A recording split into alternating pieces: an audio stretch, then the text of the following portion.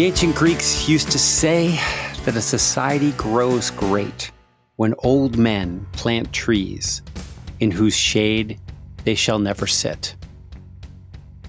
Well, this morning I planted a tree, and I am an old man. And I do not feel that it made our society any greater. And in fact, the frustration that I felt digging in rock-infested soil, the calluses on my hand, the irritation I felt with the tree, all of it, I think made me a worse person and a worse member of our society. And so I just want to say, those ancient Greeks didn't know what they were talking about. And maybe that's why their society isn't around to talk about. So that's my thought. That's my opening thought for the day. I don't know. Is that helpful, John? I like it. How are you? I'm a little cantankerous. My favorite quote like that is that one about like plant a tree, write a book, have a son. I'm not sure who said that, but do you know that quote? No. Plant a tree, have a son, write a book, something like that. As if like what they're all like acts of generation or something. I think they're all like just hey, this is what every man should do. Yeah, well, believe me, having seen some of the books that people have written, some of the sons that people have raised, and I'm not going to argue with the trees. I mean, that's the pain is on the person who plants it, as far as I am learning. Where did you plant a tree? In my backyard.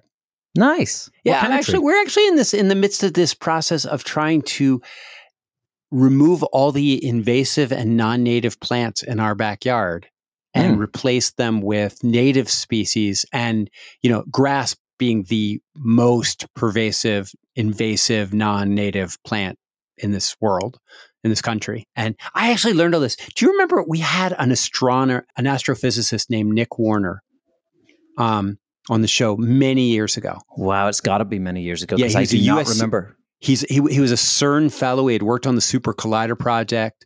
His wife, Lisa, was and is like an activist in California, where, of course, there's a huge drought, partly because people are watering all these plants that don't belong there. Right. So, I mean, we got sort of religion from her, but then it wasn't until we got here that we actually could afford a piece of land in which to live it out. To do it, yeah. Yeah. Interesting.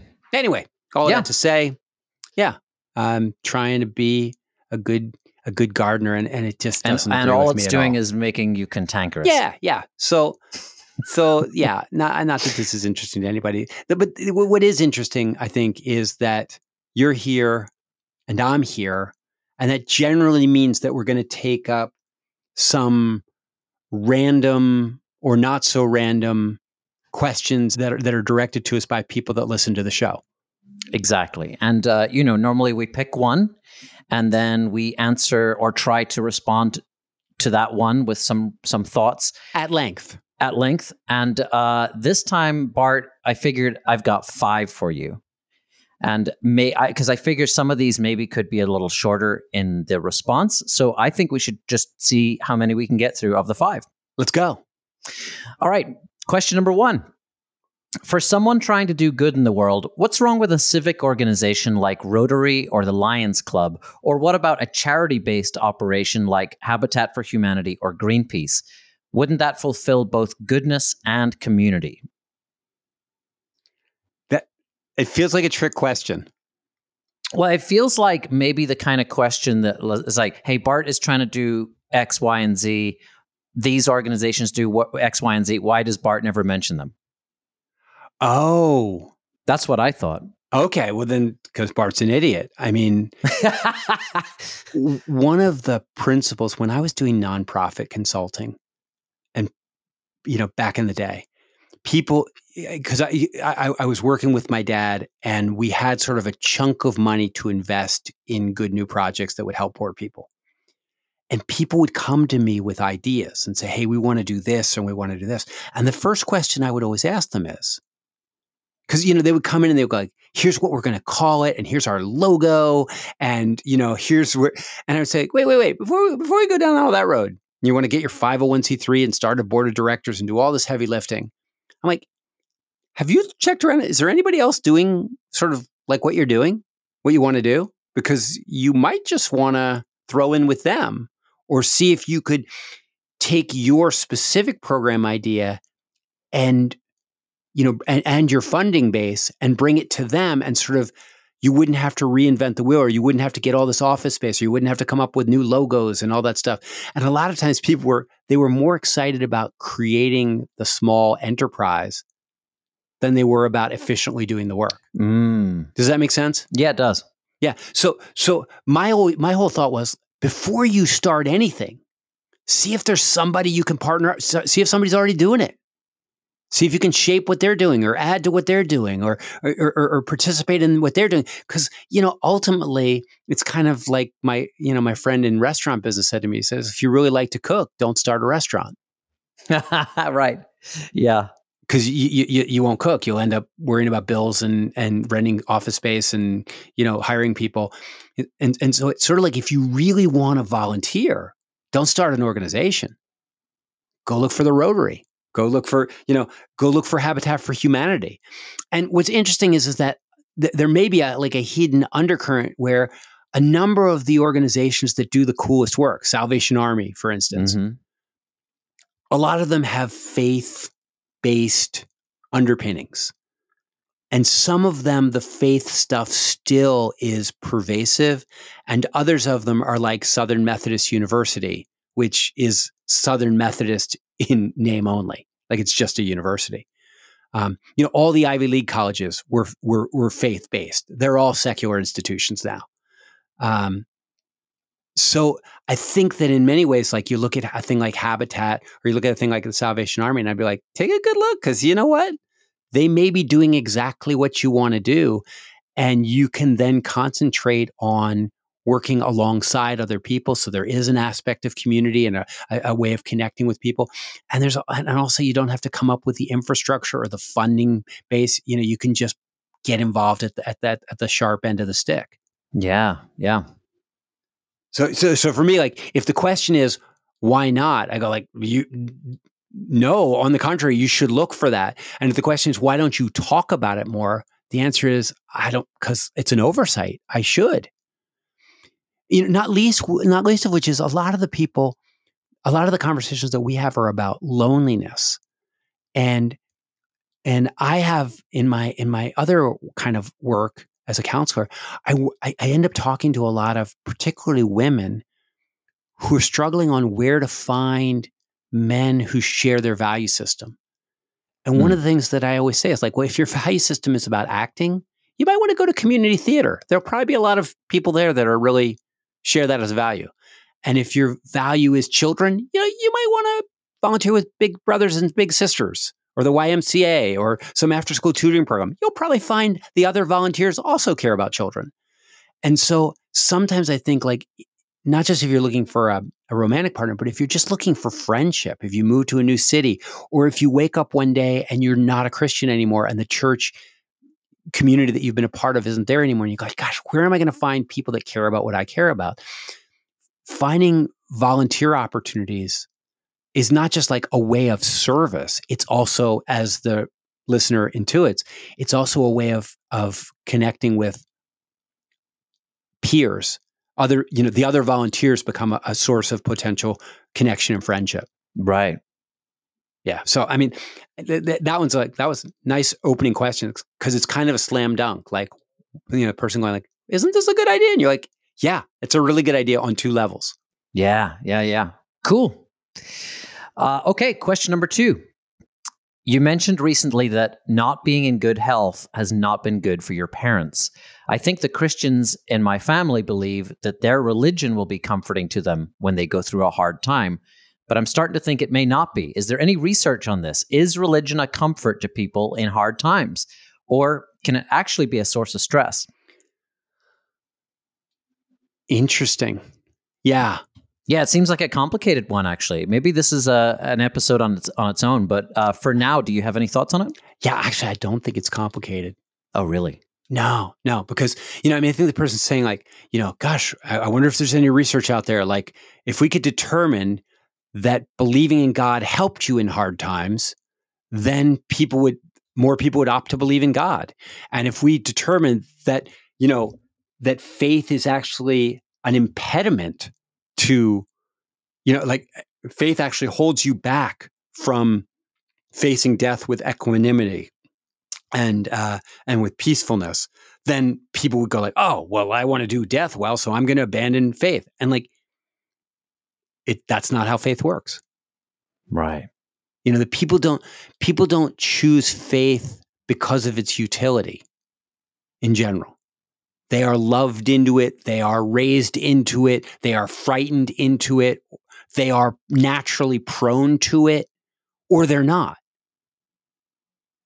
And so, we could go on ad nauseum about why people leave faith commitments, or why they stay with them. But the fact of the matter is that it's not based on a like, well, I see a real estate deal coming up and I think it would be better for me to be a believer. So I'm going to opt into that because I think I can make a lot of money off it. Like, right. We are who we are. Yeah. So you're saying in this situation, there's no A/B test that somebody can perform on themselves. Like, hey, would I be happier this way or this way? Right. Because you go like, well, what about my buddy Joe? His faith is giving him a lot of comfort. So if I opted in, I would get a lot of comfort. And you go like, you know what? How Joe's faith works for Joe and how that same faith would work for you could be really different. Right, right. And so, I look at my parents right now, and I don't see them drawing much comfort from their faith in the difficulty that they're in. Yeah. But the question is, have I seen Christians who did draw comfort? Yes. Mm-hmm. Have I seen Christians who their faith actually made the suffering worse? Yes. Seen people who have suffered a real tragedy, mm-hmm. and then they had to expend, not only are they grieving, but they're also desperately trying to figure out how a good and loving God could do this. And they're wondering like, have I done something wrong? Have I angered God? How was I unfaithful? Is it because I didn't have enough faith? And so their faith actually burdens them with another level of sadness and guilt. But then I've also seen people that are like, God is carrying me through this. I don't know how I would make it without my faith.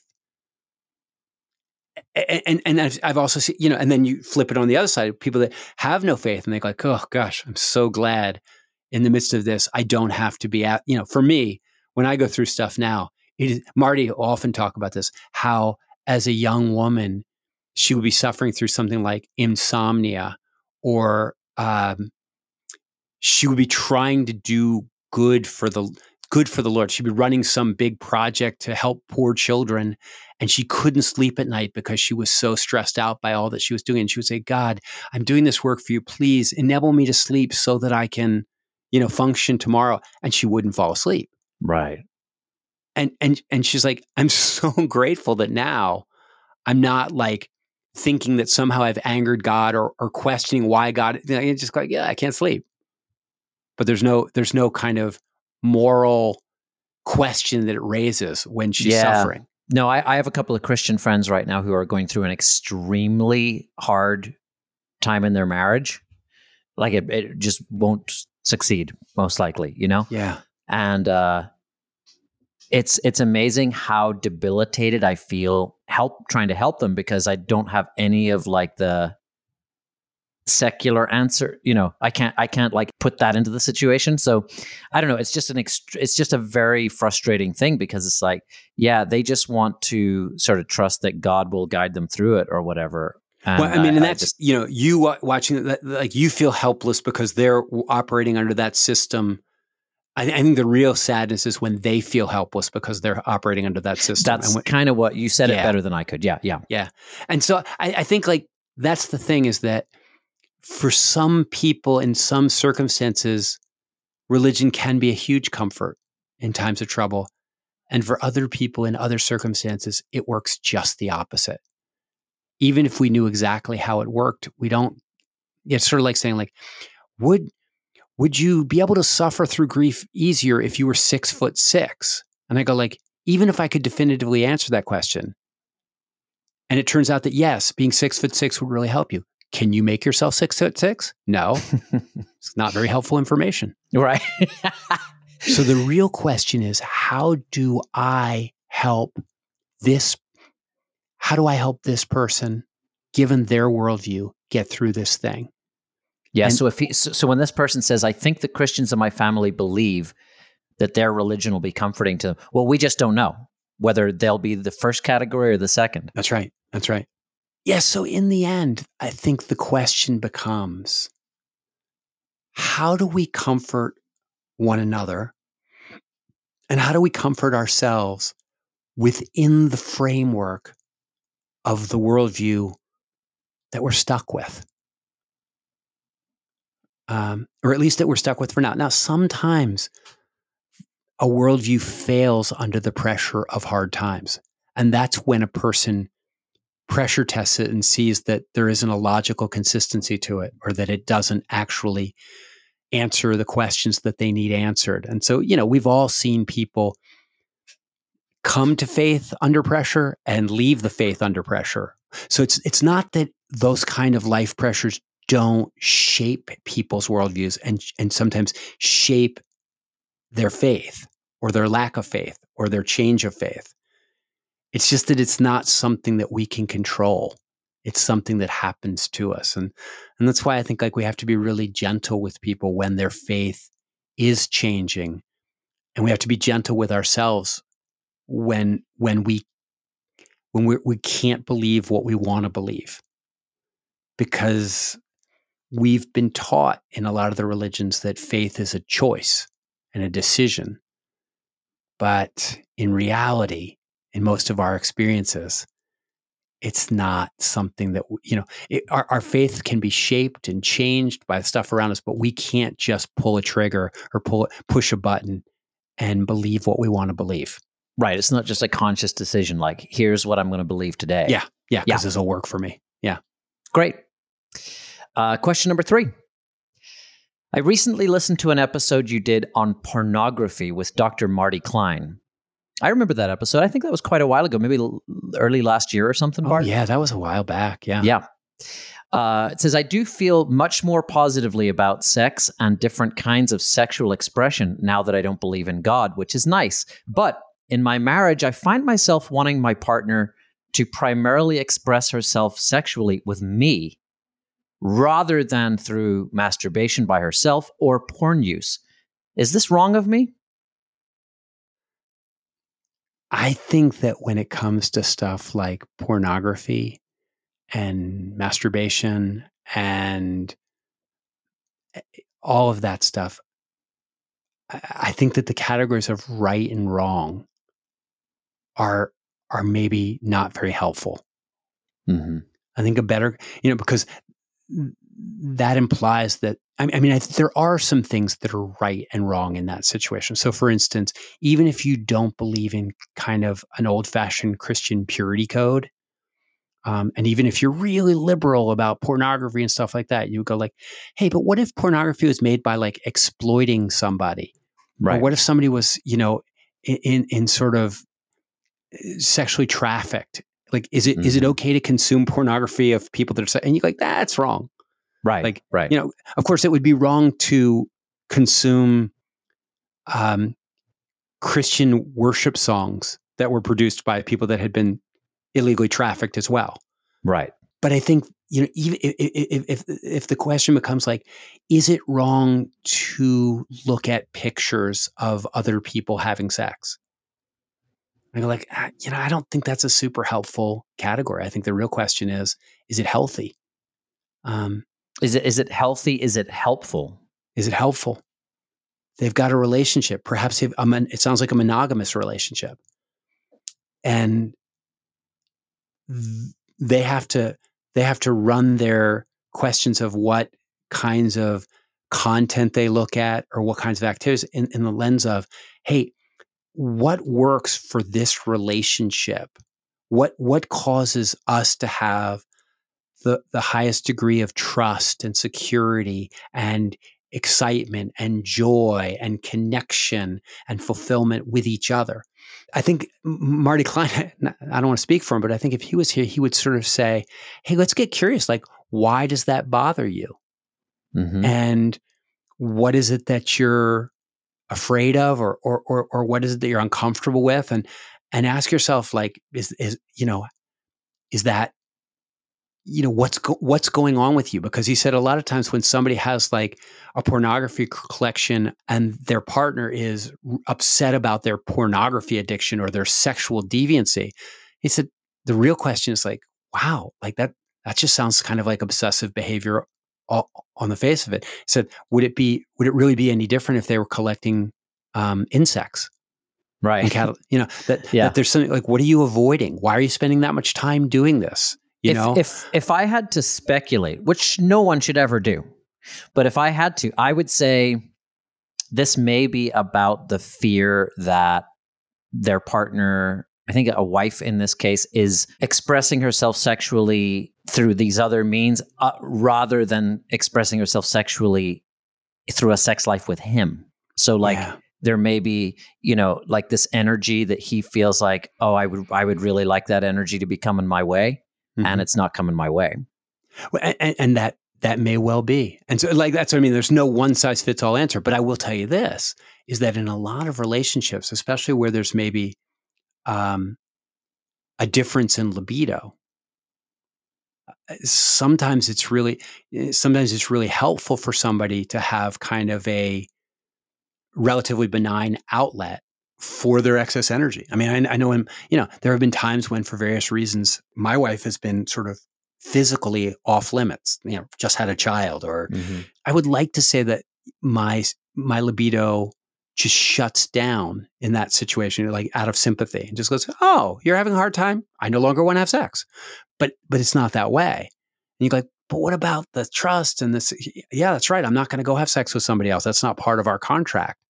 So I think, like, so it's very situational. And and it's big picture. I mean, and so even when you, like what this person is saying, it's like, even when I remove the, like, my sense of like, this is impure and this is wrong and this is angering God, I'm still not always comfortable with it in every situation. I would say, like, yeah, that's probably, and that's probably right. There are some situations in which it's inappropriate. Yeah, and this couple is probably going from a paradigm of an ethic of restriction and repression to like figuring out what the ethic is after those things are gone, and some discomfort with the transition, maybe. But you know what, John? There's also men and women, and again, I'm not going to draw hard and fast lines, but in general, men and women, often their sexual arousal works differently.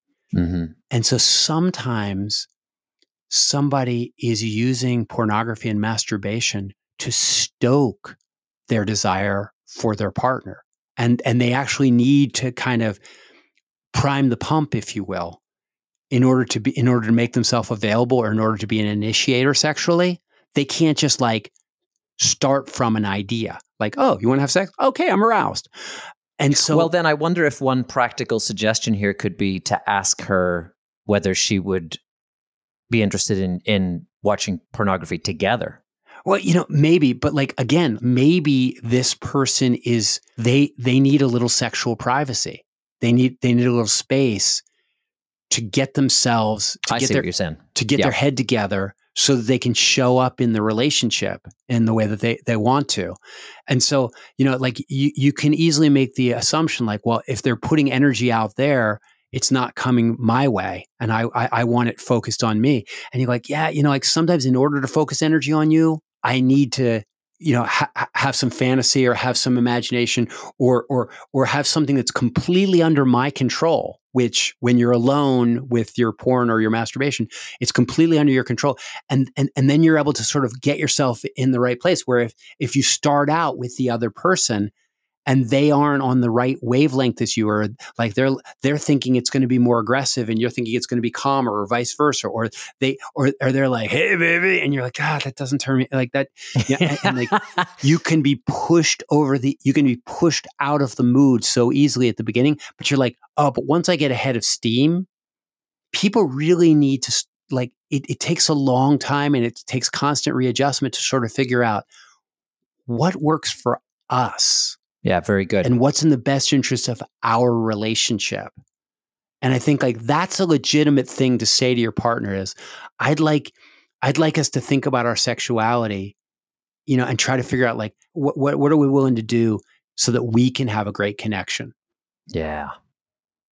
That's actually a good thought for kind of like navigating relationships in general, because I think the instinct often is when you really want someone's attention and affection, you kind of want to smother them with attention and affection, to get it.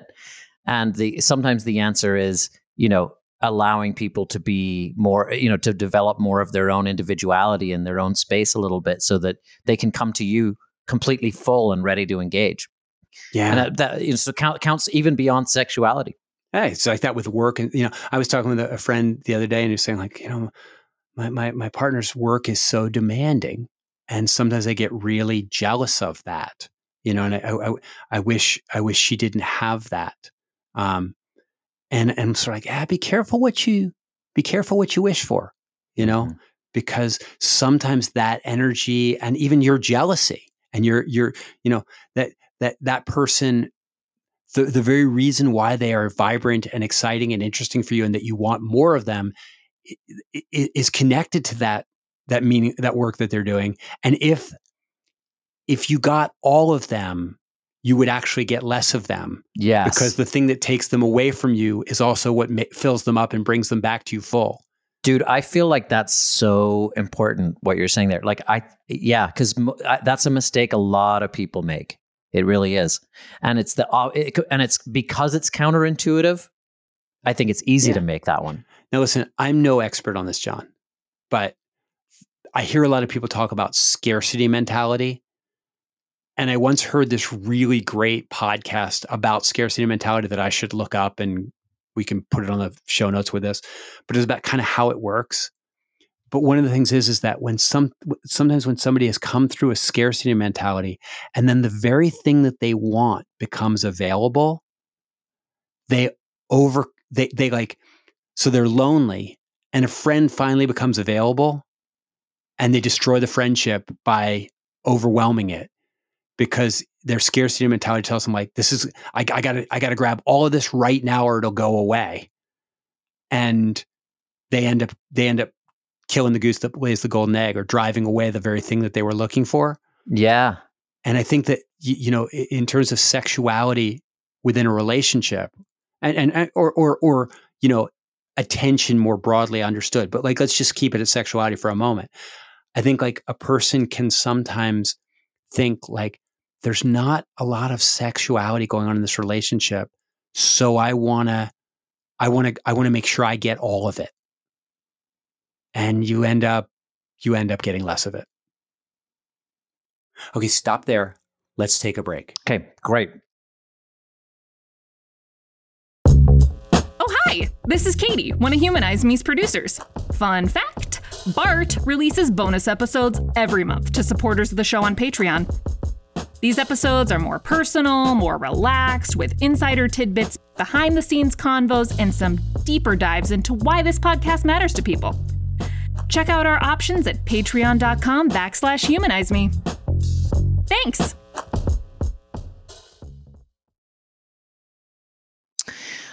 Question number 4. Online, I come across lots of different sources of, quote, news, unquote. And with an election coming up, I'm trying to make sure I'm well informed. How do I ensure that my media diet is a good one? Wow. John, I may be crazy. Did we ever talk about this? I mean, we've talked about talking about this. We've talked about talking about it. Yeah. We've never done it. Yeah. This is the one that really is a show. It could be an entire, yeah. I mean, whole books have been written on this, right? Yeah. And I'd love to get somebody who really knows about this. I would love to say that I have an answer, or that I even have an intelligent response. I mean, I think that the person asking the question instinctively knows that there is a problem here and that there is a healthier way of of sort of creating their media diet, right? And all I can say to that is, yes, I think that's true too. And you're like, well, Bart, how have you done that in your life? And you're like, I have not. I read the New York Times and I know it's skewed like crazy. Well, I don't know if like crazy. I don't agree. You and I see the New York Times slightly differently. We both read it, but you have a much more kind of conditional, readership than I do. I think if you're looking to be well informed, you could probably do no better than reading the New York Times, except if you maybe add the Wall Street Journal, because both of them are just slightly to one side or the other, and not like extremely to one side or the other. And they're both very good news organizations with real journalists doing real work in real newsrooms. And to me, that's all you need. But I understand it's more complicated than that. Well, and I think, that's not a bad starting point, is to say, try to find the most well-respected thing in your part of the political spectrum, and then try to find the most well-respected thing on the other side of the political spectrum. That being said, if you only had one paper to pick up and you picked up the New York Times, every single day you're going to see conservative voices in that paper, every single day. So it's not like you wouldn't be.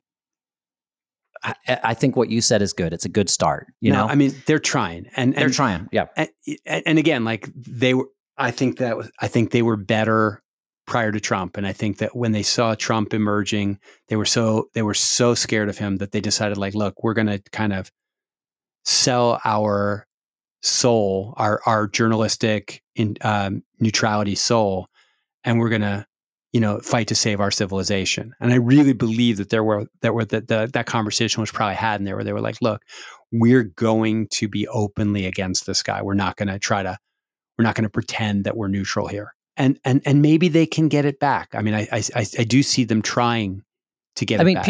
People forget that who was it that broke the Hillary Clinton email story? The New York Times put it on the front cover.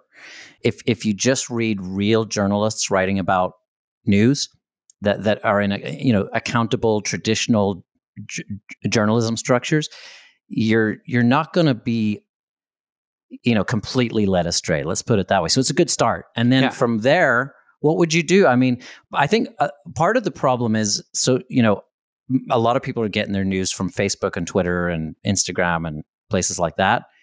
And so even just picking up a paper, the digital equivalent of a paper as I do, is a leap and bound ahead of getting it from Twitter, That's true. But I'm going to go in a different direction. What I'm going to say is, in terms of the diet, far beyond just where you're getting your news is just the amount of news that we're all consuming, the number of stories. And I'm not just talking about Ukraine or about economic policy in the United States. I'm talking about the Kardashians and about Leeds United's latest striker acquisition, and all of that stuff, like that's simply consuming as many short stories as we do, as many little drib drabs of things. I think wherever they're coming from, and again, you could read the New York Times. They send me an email with all these stories, and I just find that it consumes all of my time. And besides the time consumption angle and the sedentariness and all the things it does to our brain to consume, like beyond all of that, I would just say that if you want to really understand how the world is, in some ways, most of those stories aren't relevant to you, like what's happening in Mozambique and stuff like that. It's the news that's most important to you is kind of happening in the neighborhood, in the city or the town that you live in. And you're probably not very up on that news. And I would say, like, what would be a really good way to get some news is to go down to the bus stop and sit down next to the person and say, hey, what do you think is happening in the city these days? That, like, what do you like about what's going on here? What don't you like? What's going on? And I mean, I know nobody's going to do this, but it's sort of the spirit of it. But the spirit of it. But the idea is, like, what's going on? Like, I was talking to a friend of mine today, and he was telling me about his 2 kids going back to school. Now, this might shock you, but because I don't have children in school and it's been a long time, like September snuck up on me. And I know it's September, but I wasn't thinking about kids going back to school and how that's changing my friend's life, and how that, what's happening in the world as all these people get back to school. And so thinking about the beginning of a school year, like that's local news. And and you can read the New York Times all day long and you won't probably get that unless you live in New York. Like they're not talking about what's happening in Cincinnati, in the Cincinnati school system. But like if I say to my parents, so like, what's going on? It's like, well, they've changed some of the rules in Cincinnati and now they're doing it this way and that way. And like this place is closed and this is changing. And like that is, and by the way, if I had gone to a better school, I wouldn't say like in between every word like I'm doing right now. But the point is that there is a kind of a local news that was what most people, it was the only news that they ever got up until about 100 years ago. Right. And I think that one of the things that you could do to improve your diet most of all is almost go to a paleo news diet where you think like, let me get some of the news that, that traditionally has been most important. What's going on right around me? And then supplement it with the New York Times and the Wall Street Journal. Whereas what I think is happening right now is that is the news. That is what we consider to be relevant, what's happening in the world. And what's happening right around us is not part of our diet at all. Yeah. And you know what kind of occurs to me when you say that? We have 350 million people in this country or something like that. You're all with a population that size, you're always going to be able to report a terrible story every single hour of every single day and make it national news. If you're focused on local, it gives you a much more restrictive. Well, if you're focused on the stuff that you're actually hearing about and knowing about, if you focus on local news, like by watching the 6 o'clock local news, if it bleeds, it leads. I mean, they'll look in your neighborhood for the worst things that they can tell you because that stuff actually captures attention. But it's not. If it bleeds, it leads. Yeah, but yeah, have you never heard that? No. Oh yes, and so it's so true. But that's not a healthy way of getting a sense of how the world really is. I mean, one of the things I'm aware of, John, is like I counsel people now, like 6-7 hours a day sometimes, and my perspective of what's happening in the world is completely screwed up by that. Because I see a self-selecting group of people that are struggling with a lot of depression and anxiety. And so, if you ask me, like, everybody I know is anxious. Everybody knows depressed. Right. Every relationship I know is in trouble. Mm-hmm. And so you've got to be really careful that you are in some ways, and if you watch only local news, you would think that everybody's getting mugged and and there's a car accident every 5 seconds. So we just have to be aware that the medium, the way we get our news tends to define what kind of news we get. And so we would probably do well sometimes to just take a walk and talk to some people around us and just say, so what's going on? What do you see? What's happening in your world? Yeah, totally agree. The thing that's been working for me a lot too, and this is just an additional thing, is I start my day, I'll look at the news first thing in the morning. Like we talked about reading the paper, I'll do that. And then, but after I get started with my workday, that's it. Like I don't go back to it the rest of the day.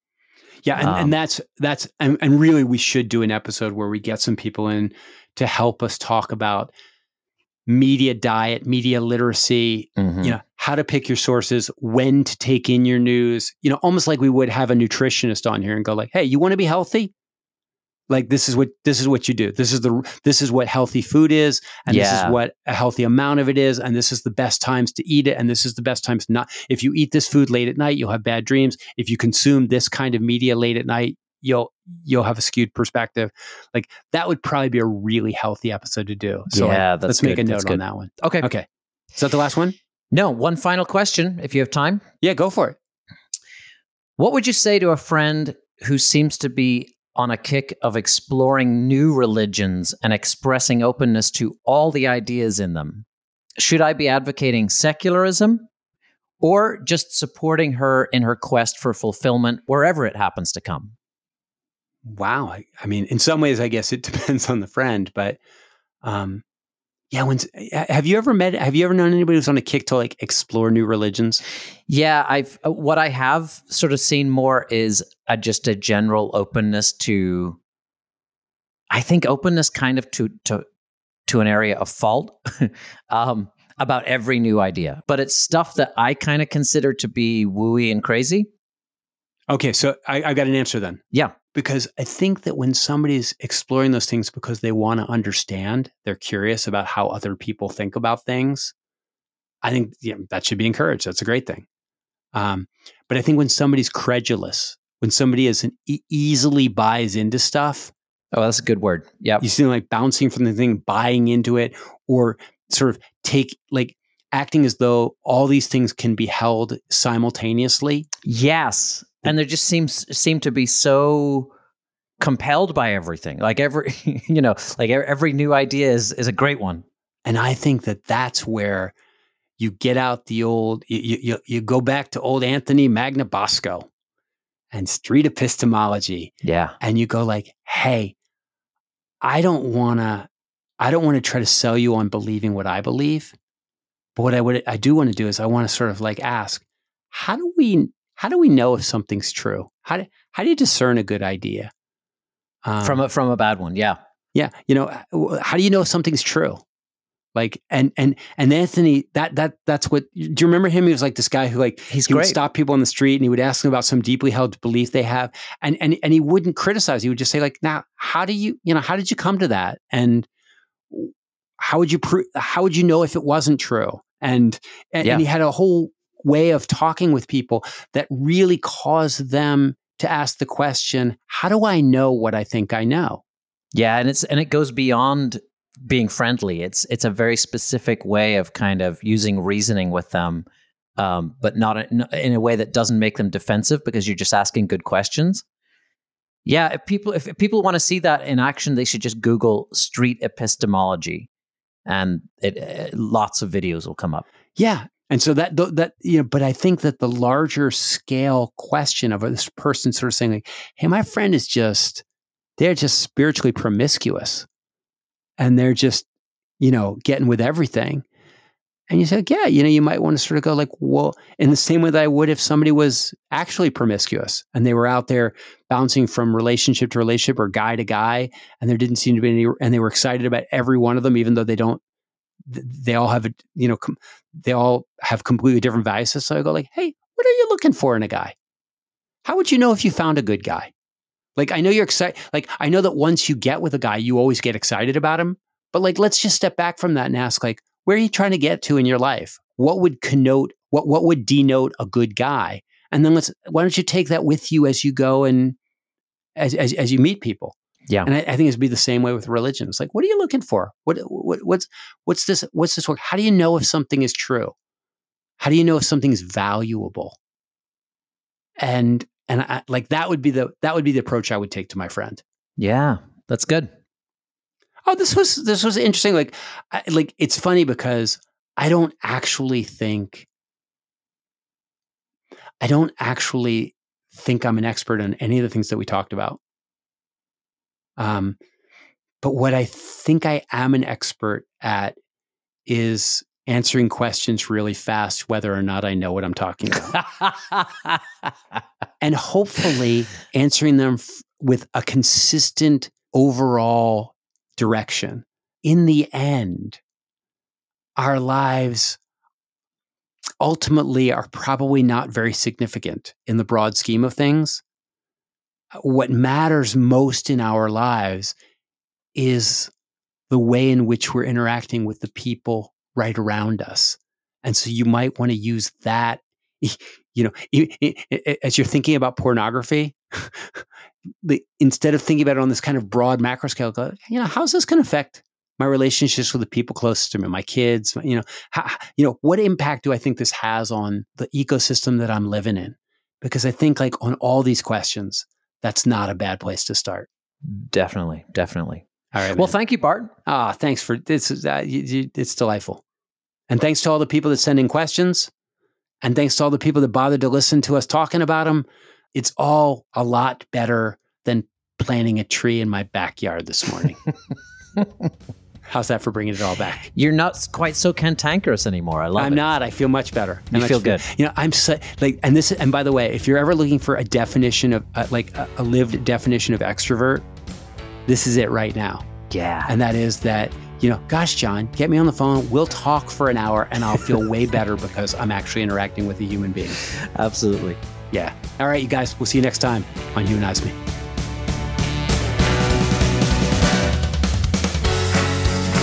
To hear an exclusive extra episode every month, please go to patreon.com/humanize me. You'll also get Bart's monthly newsletter over there and get access to some great Humanize Me merch. Our supporters on Patreon are the ones making this show happen. For more information on Bart, go to bartcampolo.org. Also, if you choose to listen to the podcast on Spotify, we have a listener poll that you can take part in every episode, including this one. So join us on Spotify. Humanize Me is produced by Katie Johnson-Smith, me, John Wright, and Bart Campolo. You could be larger than life, bigger than the world, living out the hopes and dreams of every boy and every girl. You could fly higher than the sky, shine brighter than the stars. You can have all you ever wanted.